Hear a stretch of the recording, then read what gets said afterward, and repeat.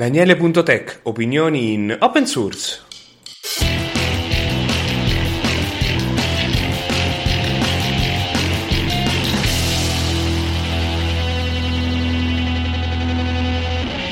Buon salve a tutti, adesso siamo a quota 13 episodi, quindi passiamo subito alle novità della settimana da parte del mondo informatico digitale. Cominciamo subito facendoci una risata. C'è una discussione su superuser.com riguardo perché Windows pensa che la mia tastiera sia un tostapane. Salta fuori che quando Windows ha rilasciato il codice di esempio per fare dei driver di dispositivi collegati via USB, il driver d'esempio fosse per un tostapane, quindi l'icona è quella di un tostapane, quindi probabilmente questa tastiera di provenienza dubbia, io direi al primo colpo cinese,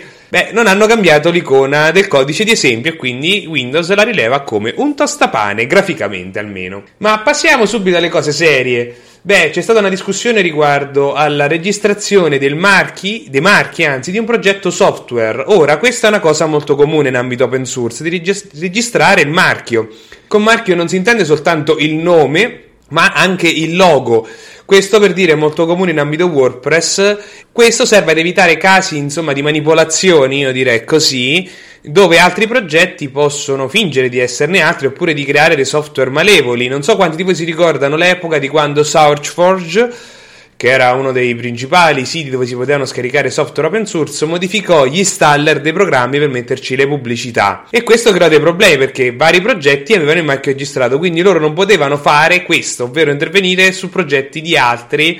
perché termini e condizioni bla bla bla, roba legale bla bla bla, e quindi si fece retrofront. Ovviamente si parla credo di più di 6-8 anni fa oramai, però è un dato di fatto, i progetti open source vengono registrati per evitare qualunque problema. Come ho detto è comune in ambito WordPress, è comune anche in ambito Mozilla con Firefox, e questo serviva ad evitare principalmente il propagarsi di virus o versioni modificate di Firefox malevoli. Ad esempio, infatti, su Debian non si poteva rilasciare Firefox con il logo e il nome perché era registrario ed era contrario ad alcune regole per altri motivi che non sto qui ad elencare. Però poi hanno fatto un accordo Mozilla e Debian, ad oggi infatti Firefox si può installare con il nome ufficiale, non con una versione fork. Qui c'è tutta una discussione su quanto sia importante registrare il marchio per evitare abusi, tant'è che si collega al terzo link che trovate, che riguarda un articolo di Forbes su una cosa di cui abbiamo parlato credo oramai forse 6 episodi fa, ovvero del fatto di Elastic che ha cambiato la licenza del proprio software perché Amazon e Google se ne approfittano rivendendo il servizio senza contribuire o dare niente a loro produttori del software, anche se open source. E questo di nuovo apre la domanda su come il mondo open source possa convivere con le metodologie di business attuali, perché secondo me è molto evidente che l'open source non può vivere con queste licenze in ambito business, perché non si può pensare di continuare a fare per l'eternità due versioni, una versione open source e una versione enterprise, oppure altro, se c'è qualcuno dietro che segue lo sviluppo. Quindi probabilmente è ora che tutti quelli, gli integralisti, diciamola così, si mettano una mano sulla coscienza e cominciano a riflettere anche sulle necessità degli altri. Un'altra notizia interessante è che Google ha deciso di pagare 2 sviluppatori per lavorare sul kernel Linux, principalmente nella sicurezza, e questo probabilmente apre delle domande sulla sicurezza in Android, perché Google utilizza Linux ovviamente su tutto il parco server, cloud eccetera, ma anche su Android, e quindi per loro è ottimo avere dei bug fix direttamente nel kernel in ambito di sicurezza. E quindi ha deciso di pagare 2 sviluppatori, a che mi domando quante altre aziende lo facciano, non tanto sul kernel Linux, ma in molti altri progetti, ovvero decidono di pagare qualcuno per fare soltanto quello, perché di solito si vedono più che altro contributi spot. Ovviamente nel caso di Linux del kernel è un caso completamente differente, però questo è da riflettere in ambito di altri progetti open source, se effettivamente ci sono delle aziende che decidono di dedicare qualcuno a lavorare a quello, non principalmente a o una parte del tempo a, ma solo a quello. Anche parlando sempre di kernel Linux, c'è la notizia della 22esima revisione della patch dei driver NTFS per Linux. Non so quanti di voi lo sanno, ma su Linux è un problema, è un pacchetto che va installato a parte, per tutta una serie di motivi non è non free per chi utilizza Debian, potremmo dire. La Paragon, che è una sviluppatrice di software pensati per la gestione di dischi e file system e bla bla bla, vende da anni un software i driver per il kernel Linux, per NTFS e ovviamente anche per Mac. Ora ha fatto una patch per l'integrazione di questo driver dentro al kernel Linux. Sono da quello che mi ricordo 27.000 righe, è una cosa che viene portata avanti da mesi, dopotutto siamo alla 22esima revisione del codice, ma la caratteristica principale di questi driver, che sono molto migliori rispetto alla versione attualmente presente, migliorano la cache, aggiungono il supporto alle ultime funzionalità di Windows in ambito NTFS, migliorano anche dei problemi lato lettura e scrittura. Quindi probabilmente per il prossimo versione del kernel avremo questo nuovo driver che sicuramente aprirà molti spiragli per noi che spesso dobbiamo a che fare con Windows o principalmente con disk NTFS. Non so quanti di voi hanno dovuto mai mettere mano con le distro Linux solo per poter vedere se l'hard disk si era rotto o recuperare file, e bisognava un po' traccheggiare perché ovviamente bisognava installare un pacchetto, certe volte diceva che devi passare a Windows per fare la deframmentazione, cose di questo tipo. Quindi è un'ottima cosa che il kernel Linux possa integrare questi driver nativamente e che siano migliori dei precedenti, quindi dovrebbe anche aiutare nella diffusione di Linux, perché dopo tutto se abbiamo un sistema Linux che legge meglio NTFS ci sarà un effetto a catena su molte altre cose. Ovviamente si parla della versione ultima del kernel Linux, quindi non credo che vecchi router o altri dispositivi abbiano dei benefici da questo punto di vista. Passando a qualcosa che mi riguarda, ho pubblicato una settimana fa una discussione su Reddit condividendo la mia tastiera italiana, che è una versione modificata di quella inglese, per il mio mapping personalizzato, ovvero mi sono mappato lettere accentate e altre cose, perché spesso mi viene domandato, no, tu come fai, eccetera, quindi mi sono rotto, ho pubblicato proprio la mia configurazione personalizzata e trovate il link. Al tempo stesso è un problema perché non esistono degli editor di keymap su Linux che funzionino ad oggi, sono solo dei progetti fermi anche a 6-8 anni fa che non funzionano con l'ultima versione dei software, e non mi voglio mettere certo a trafficare con Java o con Python 2 per farlo funzionare con tutti, per quanto uno mi può volergli bene. Ho pubblicato, visto che siamo a marzo, il resoconto delle mie attività di febbraio 2021, e quindi già partiamo con un resoconto di quello che ho fatto, che include diverse cose, da nuove versioni di alcuni software, alcuni lavori che ho fatto su altri progetti, eccetera, ma vi invito a leggere il mio resoconto perché oramai sono quasi 3 anni che ogni mese scrivo un resoconto di tutti i miei contributi in ambito open source sul mio sito. È un po' palloso, però aiuta anche a vedere quanto effettivamente si riesce a fare personalmente e vedere effettivamente anche rendersi conto proprio personalmente di quello che uno è capace di fare con un po' di impegno. Arrivando alla coda della puntata, stavolta andiamo molto rapidi per avere più spazio dopo, è una discussione proprio fresca di Twitter che salta fuori che lo Stato italiano ha bloccato tramite DNS altri siti per motivi di gioco d'azzardo, credo questa volta, e tra i siti che ha bloccato c'è anche medium.com. Non so quanti di voi lo conoscono, è una piattaforma di blogging che io personalmente odio, perché se tu non sei un utente registrato, dopo 3 articoli ti dice di registrarti, non ti fa leggere l'articolo, quindi l'unica è cancellare i cookie per poter continuare a leggere gli articoli, quindi ti obbliga proprio a registrarti,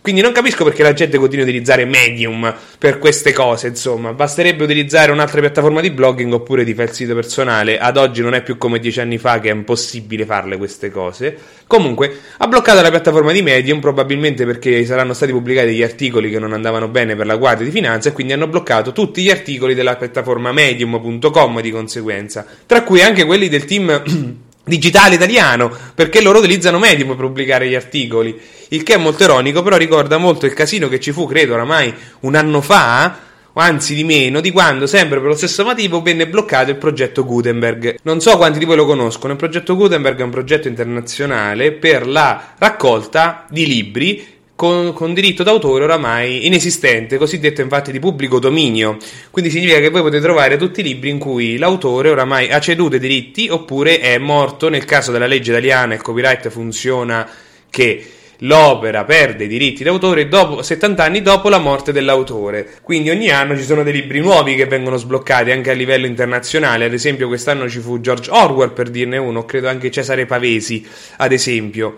Il progetto Gutenberg ha lo scopo di raccogliere tutti questi libri e renderli disponibili gratuitamente, accessibili dal sito internet. Quindi voi potete trovare queste opere che potremmo dire un po' più recenti fino a roba del 1200 ad esempio. Quindi potete trovare da Boccaccio a tutta un'altra serie di opere. E il progetto Gutenberg è molto importante non soltanto per questa opera di preservazione del materiale storico umano, ma anche perché è utilizzato anche in tanti altri progetti. Ad esempio noi per il modello di riconoscimento di lingua italiana utilizziamo per la parte di predizione delle frasi utilizziamo proprio dei libri presi dal progetto Gutenberg, che ovviamente devono rispecchiare alcuni standard che servono a noi, perché questo è materiale liberamente scaricabile e utilizzabile. E quindi quando tu puoi avere accesso a migliaia di libri con quindi migliaia di pagine o parole a seconda dei punti di vista,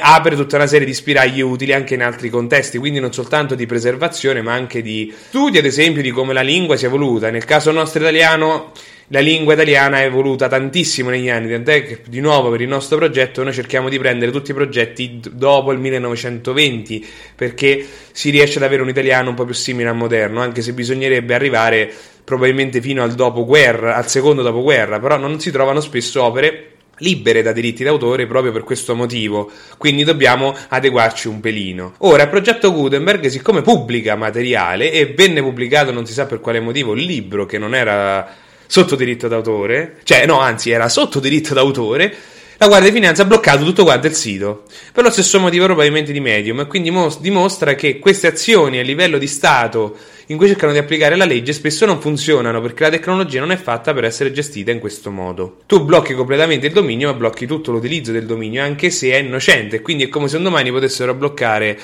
Telegram o Facebook completamente perché è stato fatto qualcosa contro la legge, ma è sbagliato. Come chiudere una città invece di andare a colpire direttamente il piscuano che abita in quel palazzo, insomma. Però questo è un dato di fatto, è stato chiuso Medium e nel caso di Fastweb è stato bloccato proprio l'accesso tramite DNS, e questo fa molto riflettere di nuovo sul concetto di la legge come si applica sul mondo digitale nel modo più sbagliato che ci sia. E arrivando in conclusione in questa puntata del podcast, visto che la settimana scorsa vi ho parlato di OpenStreetMap e vi invito a recuperarla, in cui abbiamo visto come si può contribuire con il proprio smartphone a tempo zero per migliorare le mappe della propria città o di dove si trova in quel momento. Con mappe intendo proprio la mappa, ovvero dire questa è una strada, questo è un marciapiede, quel palazzo a 3 piani, eccetera, e vi basta il telefono per farlo, non ci serve né una laurea, non ci serve la conoscenza forse solo dell'inglese per capire cosa si sta premendo, e basta, si può fare tranquillamente a tempo zero. Stavolta vediamo un altro progetto, sempre della sfera di Wikimedia, che è il progetto Wikimedia Commons. Ora, non so quanti di voi siano pratici del mondo di Wikipedia, quindi farò un piccolo spiegone. Ora, Wikipedia è un'enciclopedia ed è fatta di tanto testo, ma tanto testo. Il problema è il materiale multimediale, che quindi corrisponde a foto, video e audio. E questo materiale, e anche i libri potremmo dire, questo materiale deve essere caricato sull'enciclopedia. Ora, sull'enciclopedia c'è sempre il problema delle licenze, ovviamente, devono essere di pubblico dominio o con una licenza Creative Commons che permette la pubblicazione. E qui si aprirebbe tutto un altro scenario, discussioni infinite sull'argomento, sul perché in Italia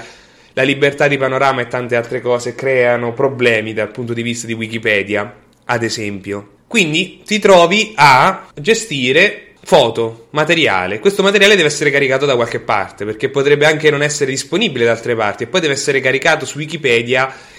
proprio l'immagine va caricata, non può essere referenziata da una risorsa esterna, proprio per una questione di diritti. E quindi Wikipedia ha creato questo portale che si chiama commons.wikimedia.org, dove chiunque può caricare materiale e deve spiegare qual è la licenza di ogni materiale caricato, e ovviamente deve dargli un titolo, una descrizione e dei tag in modo tale che possa essere classificata. Ora, vi potrei fare il mio esempio, che ho deciso tempo fa di caricare delle foto delle mie città che io negli anni ho fatto personalmente con la macchina fotografica.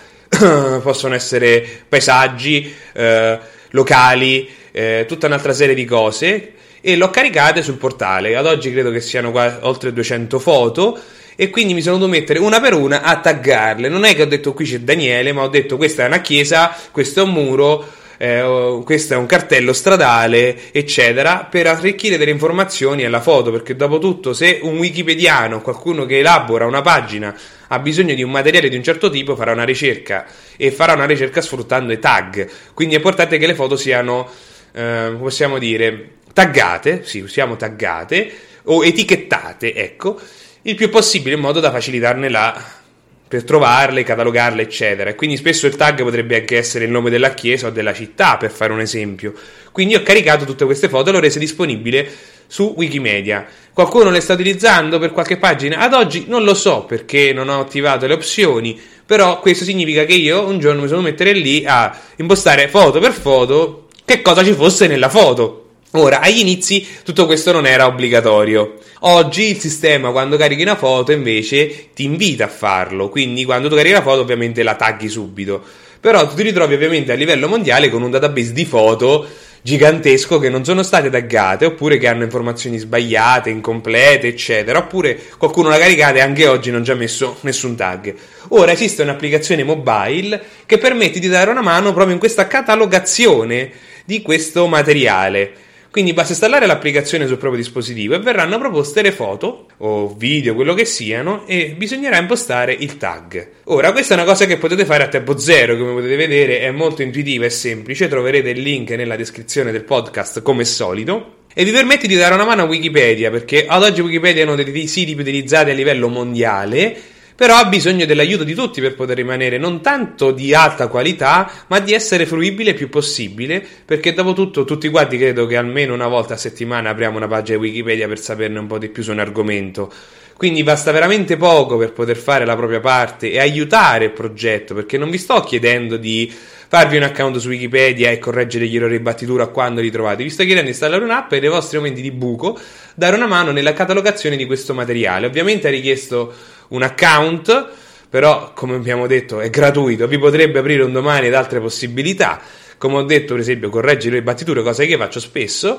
e di partecipare al progetto Wikipedia. Chissà che un domani vogliate fare sempre di più, e tutto questo grazie a un'applicazione che potete scaricare sul vostro telefono, come era anche la scorsa puntata. Quindi io vi invito a vedere ovviamente anche il link che trovate nella descrizione del podcast, che è una raccolta di progetti in cui potete contribuire su questa falsariga che io sto prendendo e vi presento da lì. Quindi finché ci sono, questi podcast chiuderanno sempre con un progetto del genere in chiusura, per invogliarvi a contribuire di più nel mondo open source. Quindi detto questo, sono arrivato alla fine della puntata e questa volta sono stato molto bravo e breve, perché non c'era credo molto da commentare sulle notizie della settimana di cui valesse veramente del tempo perdercene un po' di più, oltre a leggere gli articoli, se non che a breve su Italia Linux Society ci sarà disponibile il forum con un discorso che sto finendo di configurare, stiamo finendo le ultime cose proprio di configurazione, e che sarà disponibile a tutti per chiedere assistenza su Linux, per parlare tra i soci, per parlare del Linux Day, per parlare del Mergit, di tutta un'altra serie di conferenze o eventi dedicate al mondo open source italiano. Quindi non sarà relegato soltanto ai soci di Italia Linux Society, ma sarà disponibile gratuito ovviamente per tutti. E quindi detto questo siamo arrivati alla fine della puntata. Come al solito io sono sempre aperto a suggerimenti, domande, idee per qualunque cosa, argomenti, quello che volete. Tanto sapete come trovarmi oramai, e ci vediamo alla prossima settimana.